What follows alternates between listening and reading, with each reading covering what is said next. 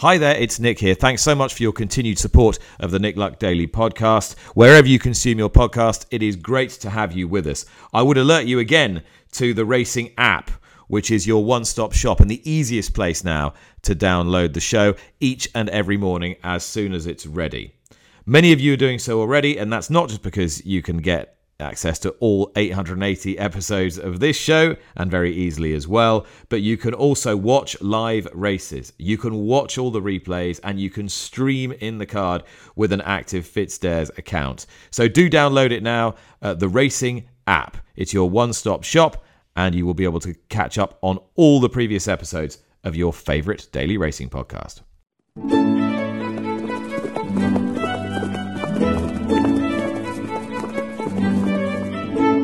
You're listening to Nick Luck Daily. This edition is brought to you by FitzDares, by the Racehorse Owners Association, and by Thoroughbred Racing Commentary's Global Rankings.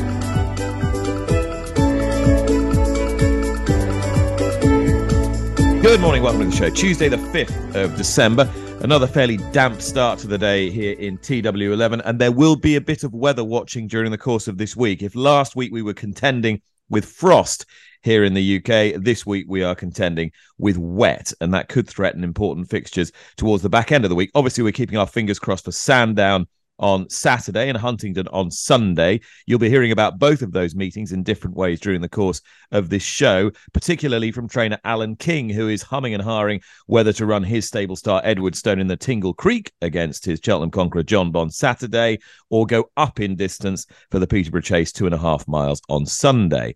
That is all to come as I welcome into the show Lydia Hislop. Lydia Hislop, Broadcaster of the Year. Congratulations. Thank you very much. Nick Luck, Reporter of the Year. Congratulations. Well, thanks. I mean, this mutual back scratching can only go on so long. Let's end it here. But we can end it here. I would, however, point out to you that I do have your trophy, which I will release back to you for a small fee at any time. Yeah, I managed to get it safely home last night. So let's get this straight. You've kidnapped my trophy.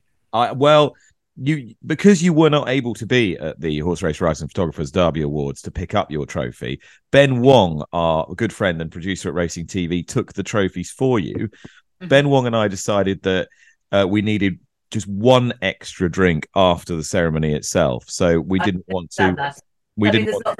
There's not much flowing, is there, during the course of the ceremony itself? Exactly. So we decided to send the trophies home.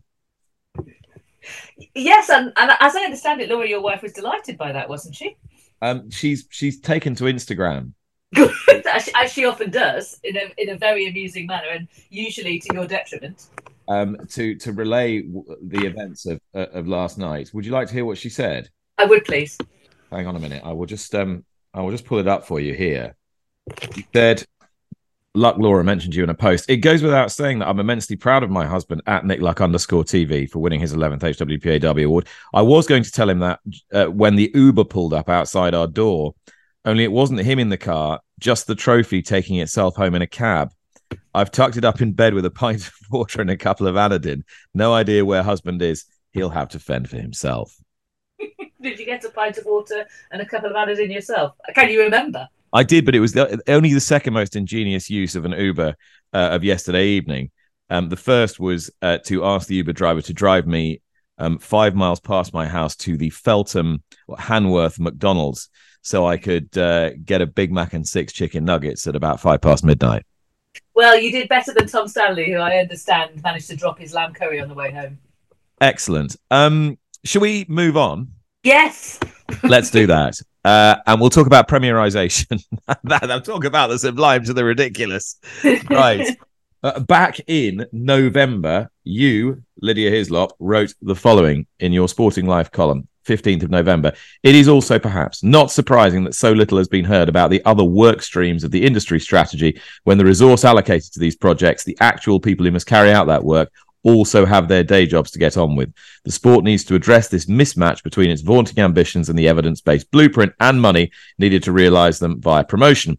I can only imagine the rising sense of urgency, even panic, as the 1st of January approaches. Something is going to have to feel and look different from day one, even if we accept, as is surely now inevitable with time running out, that it is likely to be relatively minimal. A soft launch, they'll call it. Right. What's happened and what's been all over the papers today?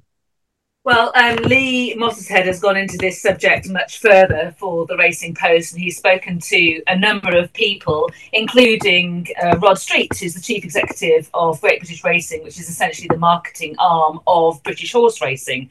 And they are the ones that have been given no extra budget in order to be able to deliver the premierisation of racing from January the 1st, which is now about 3 weeks away, less than 3 weeks away.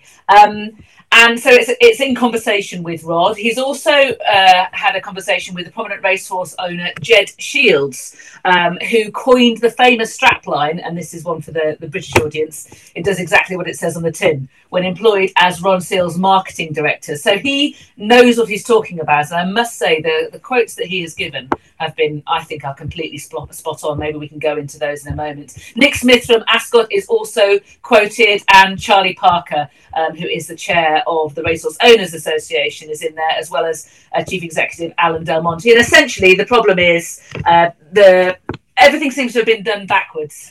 As I also said in that Sporting Life article, that they've come to the strategy and the rollout of what they're going to do without actually analysing what it is they should be doing first. They've very much, in many different senses, put the cart before the horse. I mean, there is a much more pressing crisis, which is the horse and their availability to the sport in numbers at the level at which British racing would like to remain. But more widely, in terms of what they see as their strategy, everything seems to have been done backwards. And what little has been changed for 2024 looks like it's going to remain little, certainly in the short term. So this is causing quite a few racecourses, particularly some of the smaller racecourses and independent racecourses, have put their hands up for Premier Race Days. Quite a bit of angst. Craig Staddon was quoted in Lee Mottershead's piece. Craig is the CEO of Plumpton Racecourse, and I've had a chat with Craig as well. And I sort of began by asking him why Plumpton put its hand up for a Premier Race Day and what it said about the ethos of the track itself. Yeah, Nick, as you say, we want to move Plumpton forward. So we have an opportunity, or there has been an opportunity for us to, go and have a look at Premier Racing. And we're really proud to be able to take 2 Premier Race meetings in 2024 on the 7th of January and the 31st of March. Our ethos has always been, how can we actually move Plumpton forward? It's a grassroots race course, but we like to be able to punch above our weight. So we're really, what's important is getting the prize money, putting great prize money in to be able to track great trainers, not just local, but also regional and hopefully national as well. And that's certainly proved the point over the last couple of years. So we are hoping in 2024, with our first Premier Race meeting on the 7th, which is £90,000 more than last year. So we're nearly touching that £200,000 mark, should actually hit all the right signals. And we're hopeful that, people are going to see this. But the one area that we probably need some help is getting it out there for people to recognise what this means. Nearly £200,000 worth of prize money is significant for a small race course. It really, really is. So it is that support and that help that we are probably looking for. At the moment, we're kind of behind that 8 ball. We really are, whereby that dial isn't really moving as quickly as we want it to. So we'll come to the promotion in a moment and what deficiencies there might be there and what the industry can do to help you. But I want you to give everybody an understanding of just how much this is costing Plumpton. Just try and put some meat on the bones as regards your bottom line here.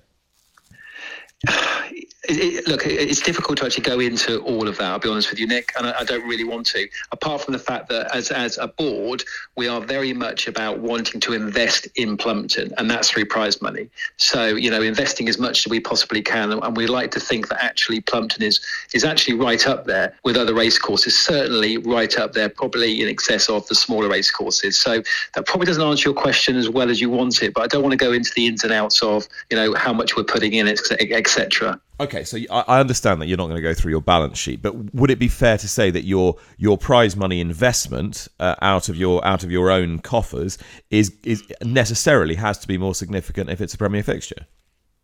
Correct.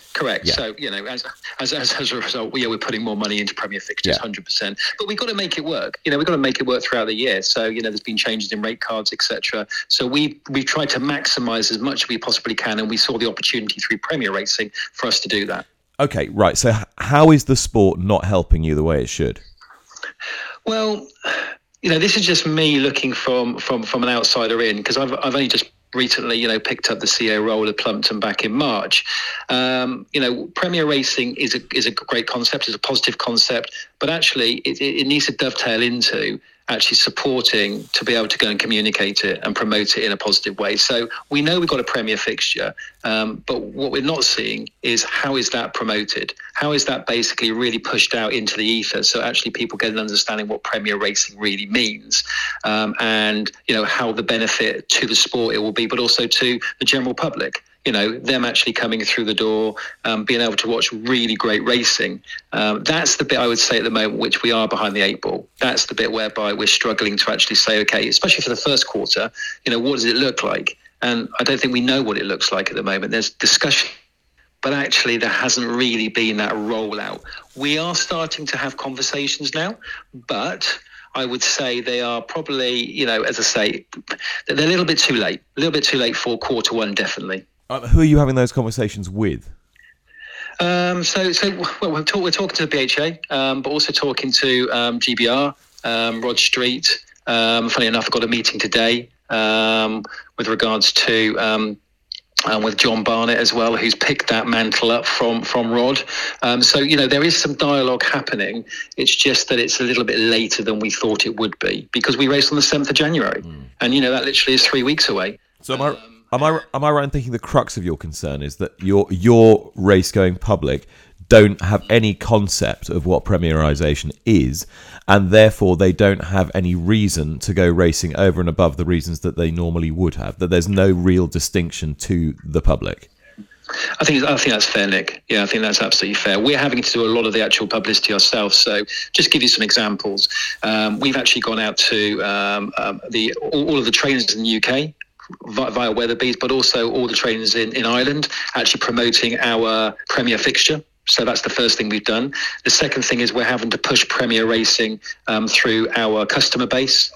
We are starting to work with some of our sponsors as well. And to be fair, we're working with Sky Racing, ATR, who are going to be supportive, because we're the first race meeting on ATR, or Premier race meeting on ATR in 2024. So we're starting to work through that. But what we haven't got is that support from the industry as such. And I say we're behind the eight ball on that.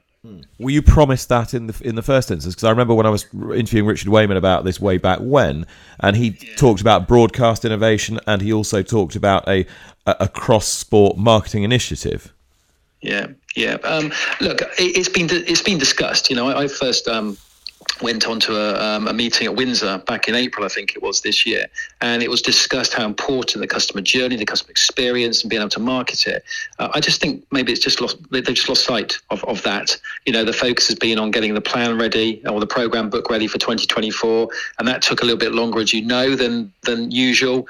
And then I just think there's a little bit of element of losing sight of the marketing, the promotion of it, and kind of that's where we are at the moment. Okay, well, we're gonna help you out as much as we can, and try and put Plumpton's name in lights in the lead up to your first Premier fixture. Craig, I appreciate your time today. Thanks so much for talking to me, and hopefully the industry will now start getting the ball rolling. That's brilliant. Really appreciate your time, Nick. Thanks very much. That was Craig Staddon, Chief Executive of Plumpton Racecourse, who have got ambitions, which is always really heartening in a racecourse. But clearly he has concerns, Lydia, that they're not getting the support to match that ambition that they've been asked to show by the industry. And I think maybe that's the salient point. Yes, I agree with him. I mean, I think that it is right that he needs to know how it's going to be promoted. And he's right to point out that it hasn't properly been conveyed how the sport is going to benefit and how the general public will understand premierisation as being different to what they might normally get if they rocked up to Plumpton on the 7th of January. I mean, I would make the point that there's a bit about transparency, isn't there? I mean, horsemen listening to that interview will be thinking, well, they don't really want to reveal how much extra money they've put in, and is it net more prize money, or has the same amount of money just been shuffled around? I mean, Craig made reference to the changes in the rate cards for the non-Premier meetings throughout throughout the rest of the year. However, as you say, they've been asked to step up for premierisation. They've almost doubled the amount of prize money available on this 7th of January slot. And unfortunately, they are going to be caught up with what seems to be just a lack of planning. You know, they are less than 3 weeks away from their fixture. And there is no way of, at the moment, they do not know how that fixture is going to be identified as a premier fixture and how things are going to be different at all. Now, I certainly think, I mean, Alan Del Monte, he is the chief executive of the Levy Board, makes a point in Lee Mottershead's piece that there would have been money available, but that the Levy Board made the point to the sport in October that if they were going to be asked for money for promotion, then they would need to be given some kind of lead into that and not said, oh, by the way, can we have this tomorrow, please? And so as a result of that, the fallback option seems to be that the sport itself will carry the money in the short term and perhaps go to the Levy Board in the long term. I understand that some support is needed and certainly some guidance and strategic direction is needed in terms of how to present premier racing. But I would question whether beyond that, the sport's central funding should be used to market racecourses' own fixtures. Lydia, at the top, you mentioned Jed Shields, who's been quite a prominent figure as an owner's spokesperson, doing quite a bit of work with John Hughes, Owners for Owners. What's he said, or what did you like about what he said? Well, it just made perfect sense to me. It was kind of what I was outlining as well in November. He said, marketing is the process that matches the capability of the organisation, which in this case is racing, with the needs of end users. Marketing is like an iceberg. What you see above the line is advertising and promotion, but most of the work that really matters takes place below the line. This is the work that should have driven racing strategy. Instead, it's been about racecourses and fixtures without consideration of the end user. A marketing team should play a key role in the development of any strategic plan. Step 1 should be the gathering of data. Step 2 is analyse the data. Step 3 is develop a deep understanding of the market and end user segments. Step 4 is set objectives. Step 5 is decide on a strategy. Step 6 is develop a plan. Step 7 is to establish metrics to measure progress. Racing has jumped to step 5 with no evidence that steps 1 to 3 have been undertaken. I think that sums up exactly where we are. We've had the cart put before the horses in terms of deciding what it all looks like without actually asking the customer what it is they might want. And I will stress again, unless we have the horses to deliver this, and at the moment we don't, and that crisis is only going to deepen, and this is the problem that is going to take 10, 15, 20 years to address. And at the moment we can't even do these basic small things like getting premierisation to look slightly different as of January the 1st. I do fear for the future of our sport, and I do think that these bigger questions need to be tackled, and they need to be tackled in the right order. Right, on to the racecourse then, and what's happening this weekend. Well, we know it's going to be the Tingle Creek Chase at Sandown Park. We hope it's going to be the Peterborough Chase at Huntingdon, weather permitting. Where will Alan King's stable star Edwardstone go? This is what he had to say to me a few moments ago. Look, he's due to be scoped today. He'll work tomorrow. As we stand at the moment, Huntingdon Home Straight is waterlogged. I know it can recede quite quickly, but the forecast's not looking terrific. So I really don't know. We'll work tomorrow, see how everything's gone, and then obviously have to make a decision Thursday morning. Did that comeback run at Cheltenham tell you anything you didn't know already, or did it leave you with any kind of a quandary? No, I think the one thing it did do, it put the Queen Mother to bed, the disappointing run in March, which we hoped it would. So on the whole, I was very happy with him. He jumped great. He had a good blow, so he'll definitely come on plenty for that. No doubt John Bourne will as well. But no, I just wanted to see a proper run, and we got that. There was quite a stylish move he made, I thought, sort of 2/3 of the way through the race. And I thought, this horse isn't slowing down as he's getting older at all, and wondered if John Bond wasn't around, whether you'd just even be having this conversation at all. Oh, probably not. If John Bond wasn't around, I think it would be absolutely certainty we could Tingle Creek. But John Bond looks a proper horse. But we'll see. And Cheltenham as well as coming on for the run. It was pretty dead all ground, which he's never quite been at his best on, and I'm sure it's not going to be any better at the weekend looking at the forecast, but we'll see. Yeah. And are you full of runners this weekend or not? I think it really all up in there with weather, you know. I've got plenty entered at Huntingdon, but with the limited box numbers, stable numbers, that a few of those could be balloted out, you know. So that's still an issue. I didn't realise that the construction was still going on. Yeah, so I think we've gone from about 50-something to, I think it's 84 boxes now, but there's 160 entries. So there's going to be a lot of people disappointed, I would have thought. Yeah, that's not ideal, is it?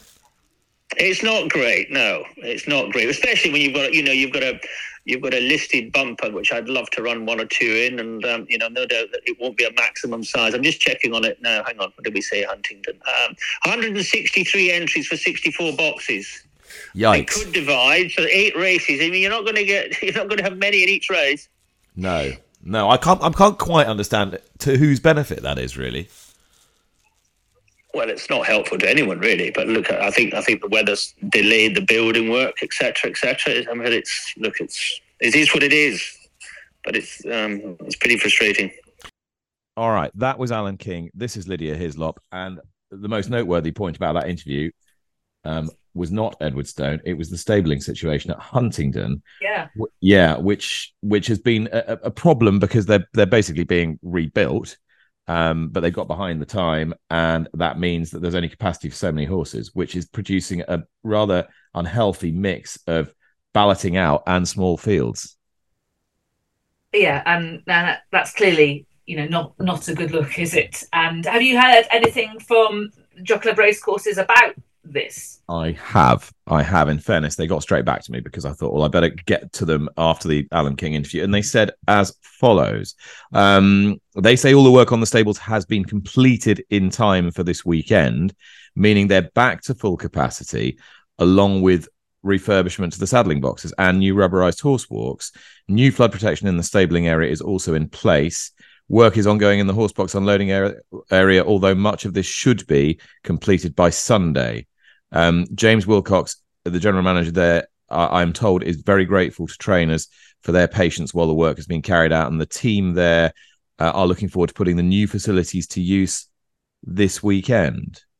So it sounds as though they're back on track, but I'm wondering whether that has not necessarily been reflected in the information that's being put out on the Weatherbys racing admin site.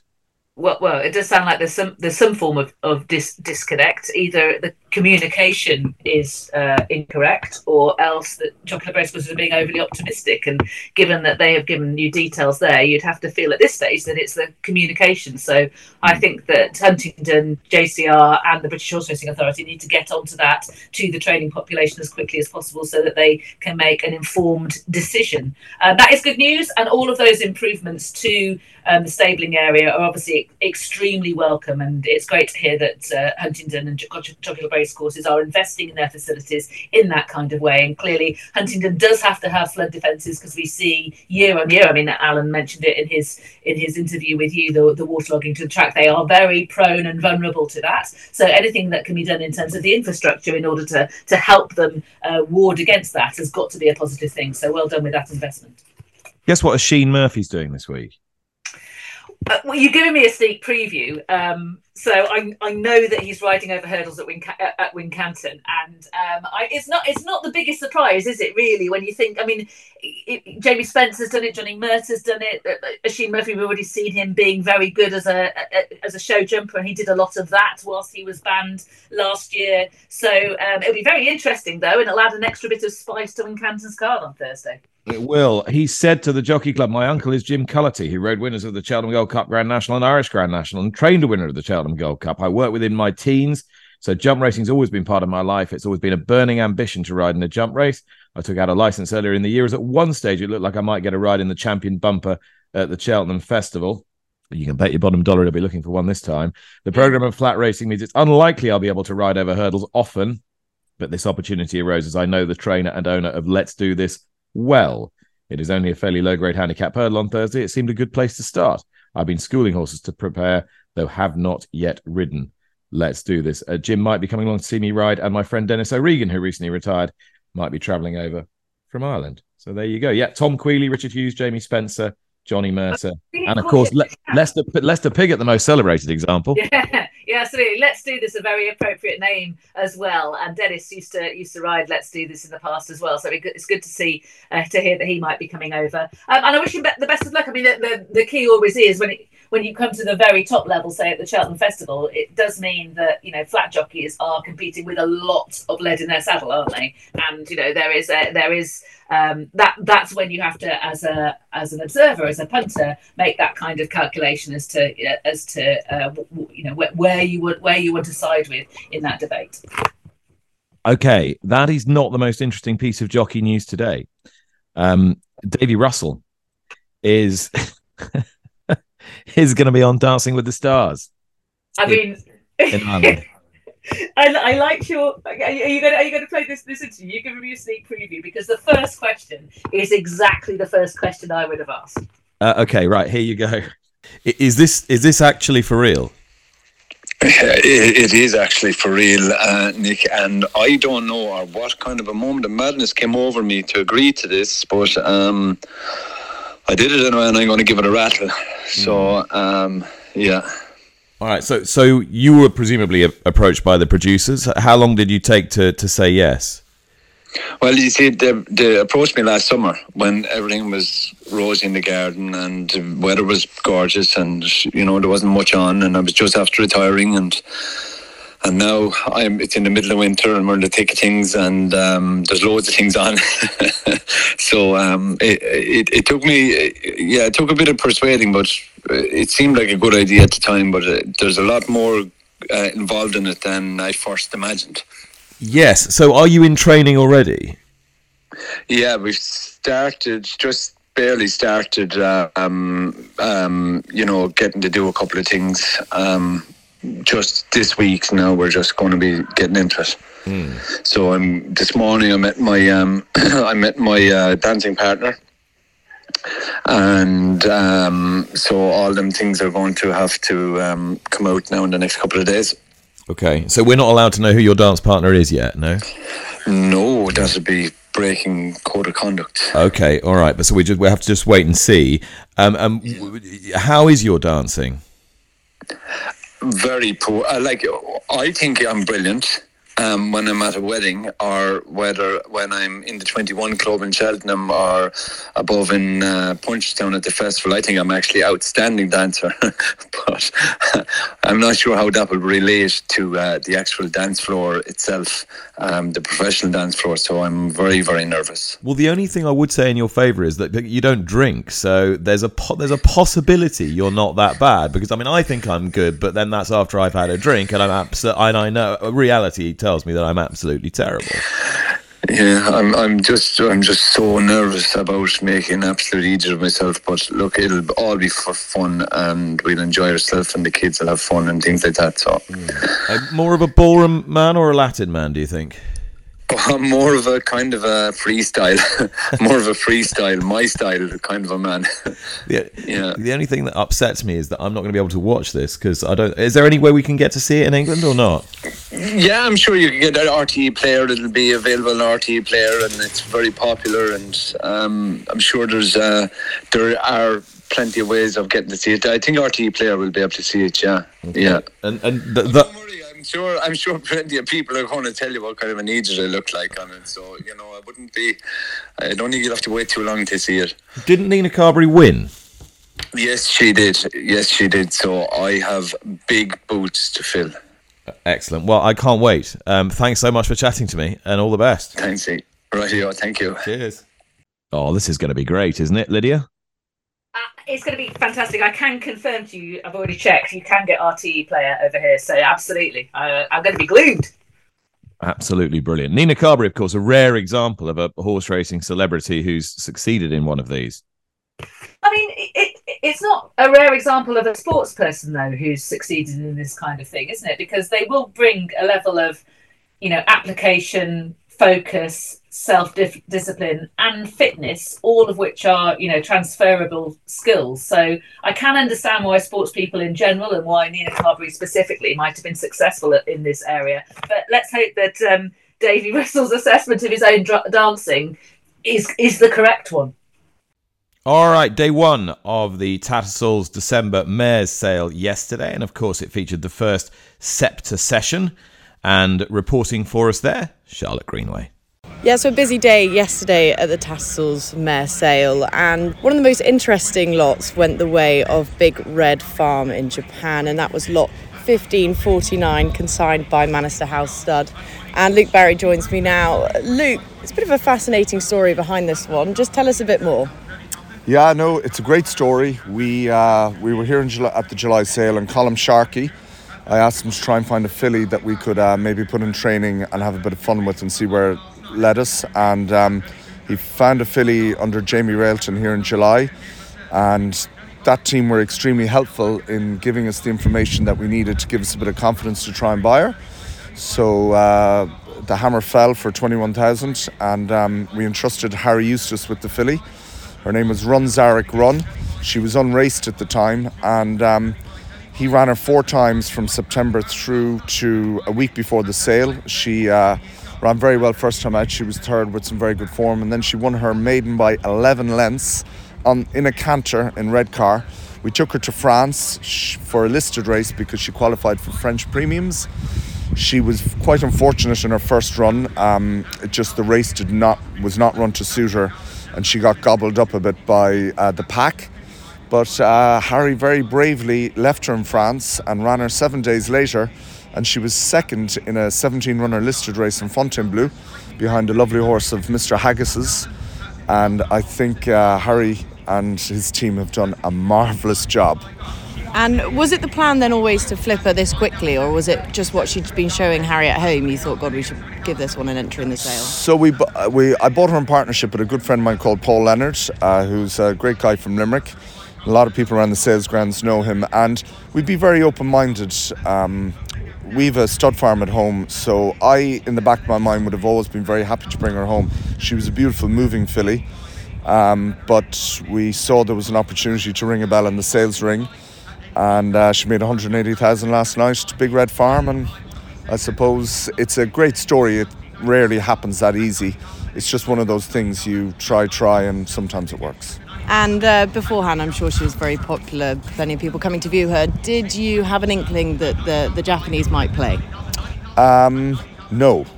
There was plenty of interest in her, but I hadn't then figured out, I have to say, and I'm just delighted they turned up.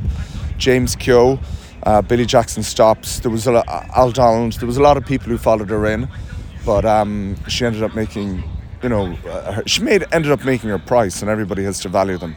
There's 2 other people who deserve a very special mention in this story, and that's Julia, who rode her out every day, but also Laura. And Julia and Laura took her to France, stayed there for 8 days, 9 days with the filly in Chantilly, ran her twice. Harry didn't go, I didn't go, Paul didn't go, and they did a marvellous job. And Julia's been riding her all year, and she was here to watch her sell yesterday evening, which was very sweet of her to come up and say goodbye to her. And those 2 girls are going to get a big thank you, because they created part of the dream. Yeah, they very much deserve it. And just looking ahead today, you've got 2 going through the ring, 1 in the Sceptre session, so the sort of good day could continue. Yeah, hopefully. We've a lovely big mare by Star Spangled Banner, and she's a winner, but she is a half sister to Alcohol Free, and she is in foal to No Nay Never, and she's carrying a filly, which means she's carrying a 3-part sister to Alcohol Free,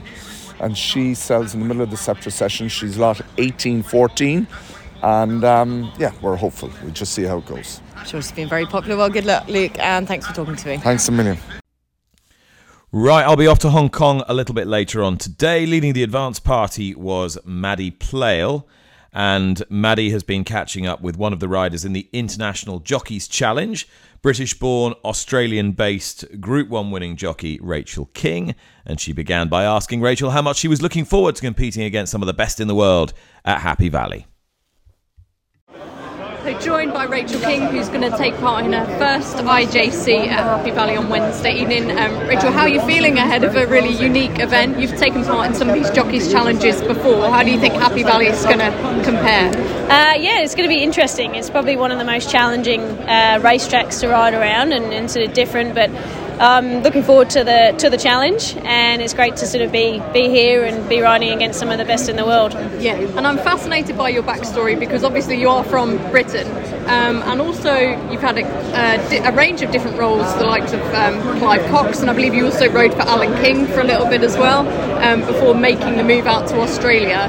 Just reflecting on that now, tell me about how that went from your perspective and why you chose to take a big leap.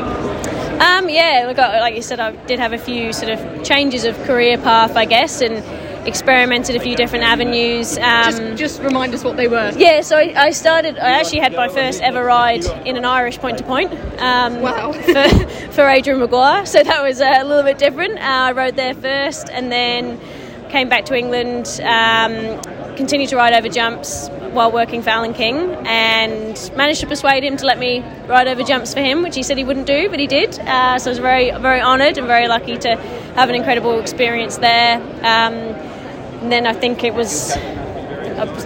tried to be an apprentice for about 6 months. Only had one winner. Didn't go down so well.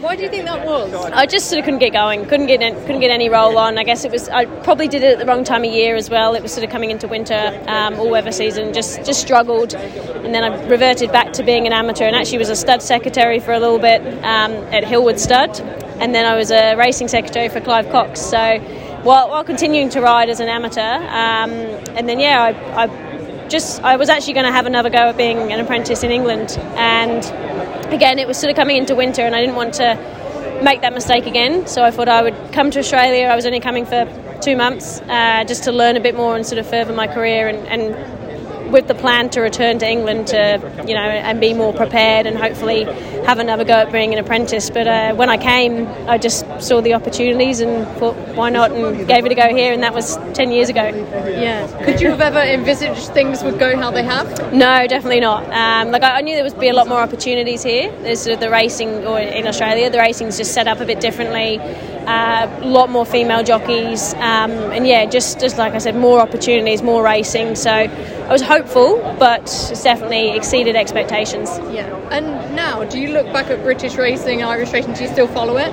I do a little bit, not as much to be honest, and I think it's definitely come a long way since I left. Like, it has been 10 years, and people like Holly have done a fantastic job to sort of break through for the girls. I still feel like they have got a long way to go. There's a lot of improvement that can happen, but it's definitely heading in the right direction. What sort of improvement do you think? Just sort of profile, and do you still think there's sort of prejudices involved? Oh, probably not as much so anymore. It definitely was when I was there, but it has, like I said, it has got better. I just think, you look at the volume of female jockeys, apprentices that sign up every year in Australia, and it would be great if you could see that same number come to England. I'm not quite sure how they do it, but it would just be nice to see it. Yeah. And you wouldn't be tempted to make a move back at all at any stage? No. England's will always be my home, but Australia is where my career is, and I wouldn't. Unfortunately, especially with sort of the state of prize money and things like that, it wouldn't be any reason for me to go back. Yeah. Does that, in a way, spell warning signs, do you think, for racing in Britain, that someone like you, young, talented rider, is not attracted to being based there anymore? Yeah, look, I guess so. Like I said before, I think it is progressing as far as I can see. Like I said, I don't follow it as much, as closely as I did, but there's definitely improvements that can be made to hopefully keep that talent there. The last thing you want is good young English jockeys looking to go elsewhere. And if you could put into words the main things that you think have transformed your riding career since moving to Australia, what would they be? I think just the different style. Like, we obviously, the way the horses are trained, they're sort of on the track, so you learn to ride a lot more to the clock. So you sort of get that clock in your head, learn a lot more about pace of the races, things like that. And I feel like there's a lot of things I've taken from England that have helped me in Australia, especially sort of probably riding over the longer distances. I feel like I learned a lot in England, and that's helped me in those sort of races. But I think, the main thing for me is wherever I go and ride, I want to try and take something away from that place. And like I said, there's a lot of things I've brought to Australia from England, and there's probably a lot of things I've learnt in Australia since. And you must be quite a resilient person, like you say, to go through all those different roles and to take such a big chance at that stage in your career. What do you think your strengths are? Just very determined, or probably stubborn. No, we'll say determined because that sounds good. But yeah, just very competitive, very determined. I'm not one to sort of walk away from much. Like I always knew, sort of bottom of my heart, riding is what I wanted to do. And like even though I did deviate a few times, I always came back to wanting to race ride. So it's something that I've just been very passionate about forever, as long as I can remember. And I don't think anything was going to change that. And Happy Valley tomorrow night, that's going to be a totally new experience. You've walked the track, so you've got a little bit of an idea of what it's going to be like. How are you feeling? It's going to be a magnificent evening. Yeah, it is. It's very different. It's tight and it's a unique sort of track, but it's good to go and have a walk around today. And yes, we do have quite a lot of sort of tight tracks in Australia, so it's something that might help. But yeah, I'll be looking to get as much advice as possible and help. Have the locals given you any tips? Not a couple of them so far, but yeah, I'll be probably bugging a few more of them in between now and then. Fab. Well, it's great to see you here, Rachel. Nice Thanks so much. Thanks. All right, it's Tuesday, so we go around the Bloodstock world with our friends at Weatherbys, their global stallion app and their stallion book. You might remember last year I had a most interesting conversation with Mark Taylor, who's one of the Taylor family who run Taylor Made, one of the most important breeding operation sales consigners and stallion stations anywhere on the planet, and certainly notable for their size and scale. It is well worth checking in with Taylor Made again, because for the first time, one of their stallions, not this time, has made it into the stallion book. But naturally, all the stallions are on the Global Stallion app. So welcome in Director of Sales, Travis White. Travis, it's always a busy time for you folks at Taylor Made. Just tell me about how December is panning out for you guys.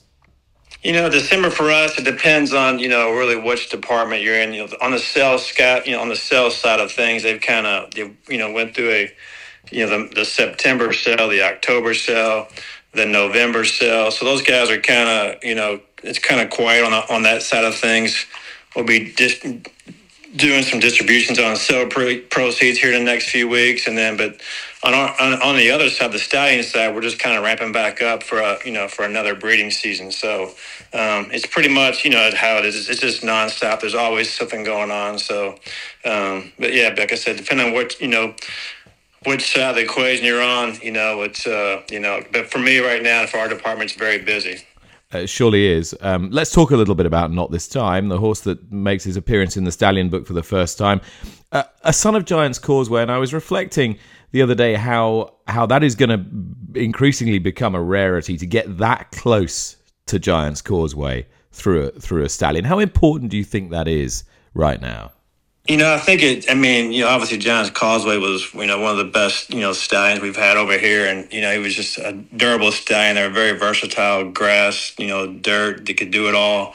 And to have him come, to be able to kind of carry that on it's just, I think, for our industry, it's just a huge impact and a great plus, for breeders, hopefully for, another, 10, 12 years or so at least. And how important to Not This Time's career has Up to the Mark been? He was a horse that we sold him as a yearling. I was in that courtyard where he sold, and he was just a beautiful horse and very good looking. And we were I'd obviously followed the horse. He was with we knew that Rapoli and Jacob West had bought him for Rapoli, and that Todd had him. And I remember the July sale of his 2-year-old year. They were very he said it was Todd's best 2-year-old in his barn. They had a couple of setbacks and so forth, but so he was a horse that one of our very good clients, Ram Spring Farmer, bred. So we followed the horse closely, and he won okay in his debut, but then kind of.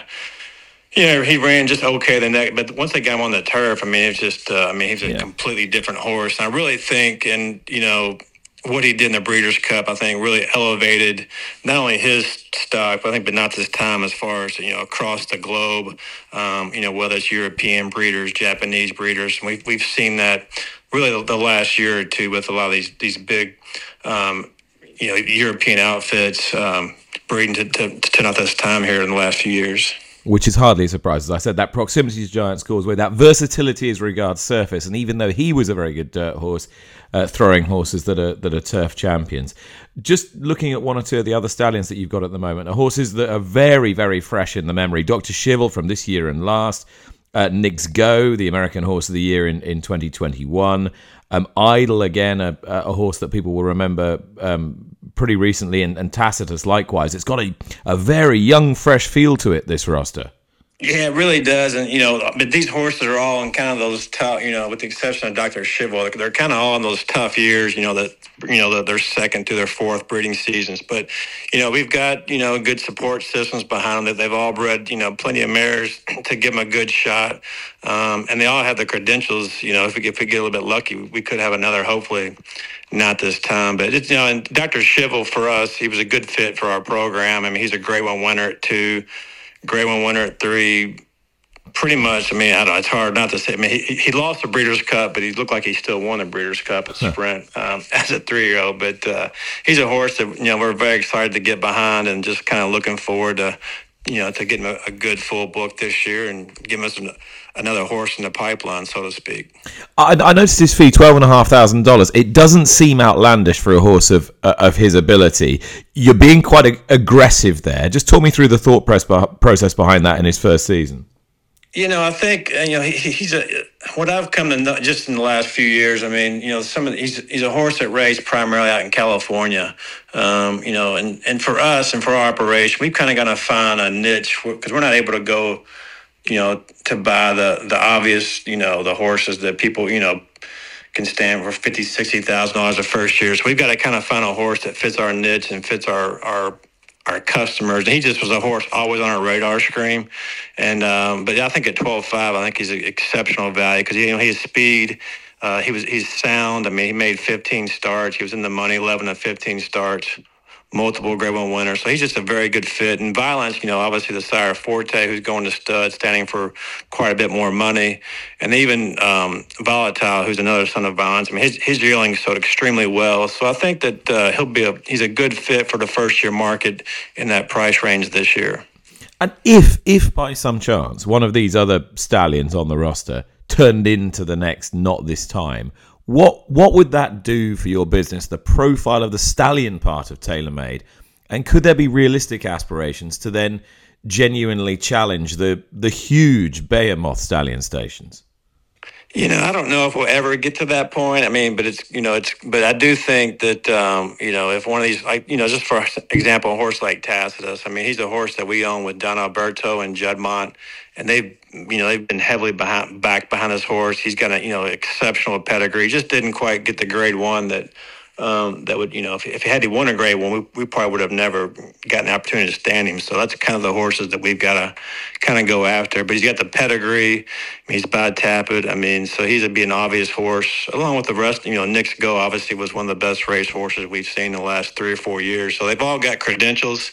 And if they can just kind of, that genetic switch can kind of come on for one or two of them, and having a big stallion is for any farm is a game changer.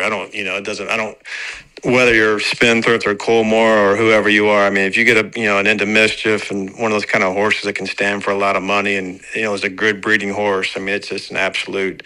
It just opens up so many more opportunities. Not just what you can pay for a future stallion prospect, but also I think people kind of recognize what you're doing some things right, and then it's more opportunities with more horses going forward. All right. Thanks to all my guests today. Lydia is back with me and has something for you for when do you fancy? Later on today at Lingfield in their 3:35. It's a 6 furlong handicap. 60s Chic is the horse. I thought that she ran really well over a longer trip, a furlong further last time. She won at Wolverhampton the time before. The switch back to the all-weather clearly suits her. She's thriving, clearly in really good form, and she'll be able to handle this drop-down in trip in a race that looks like it's got plenty of pace on. I think she's well drawn. She's got the right run style. She stays 6 furlongs and a furlong further, so that'll help her. So it's 60s Chic. And that is in the 3:35 at Lingfield for Jack Shannon and Charles Bishop. Right, I'm off to get another Uber to get these trophies sent back to you. And then I'm going to get on a plane to Hong Kong. So I will see you very soon. Tom will be in charge tomorrow, and I will be picking up later in the week. Bye for now.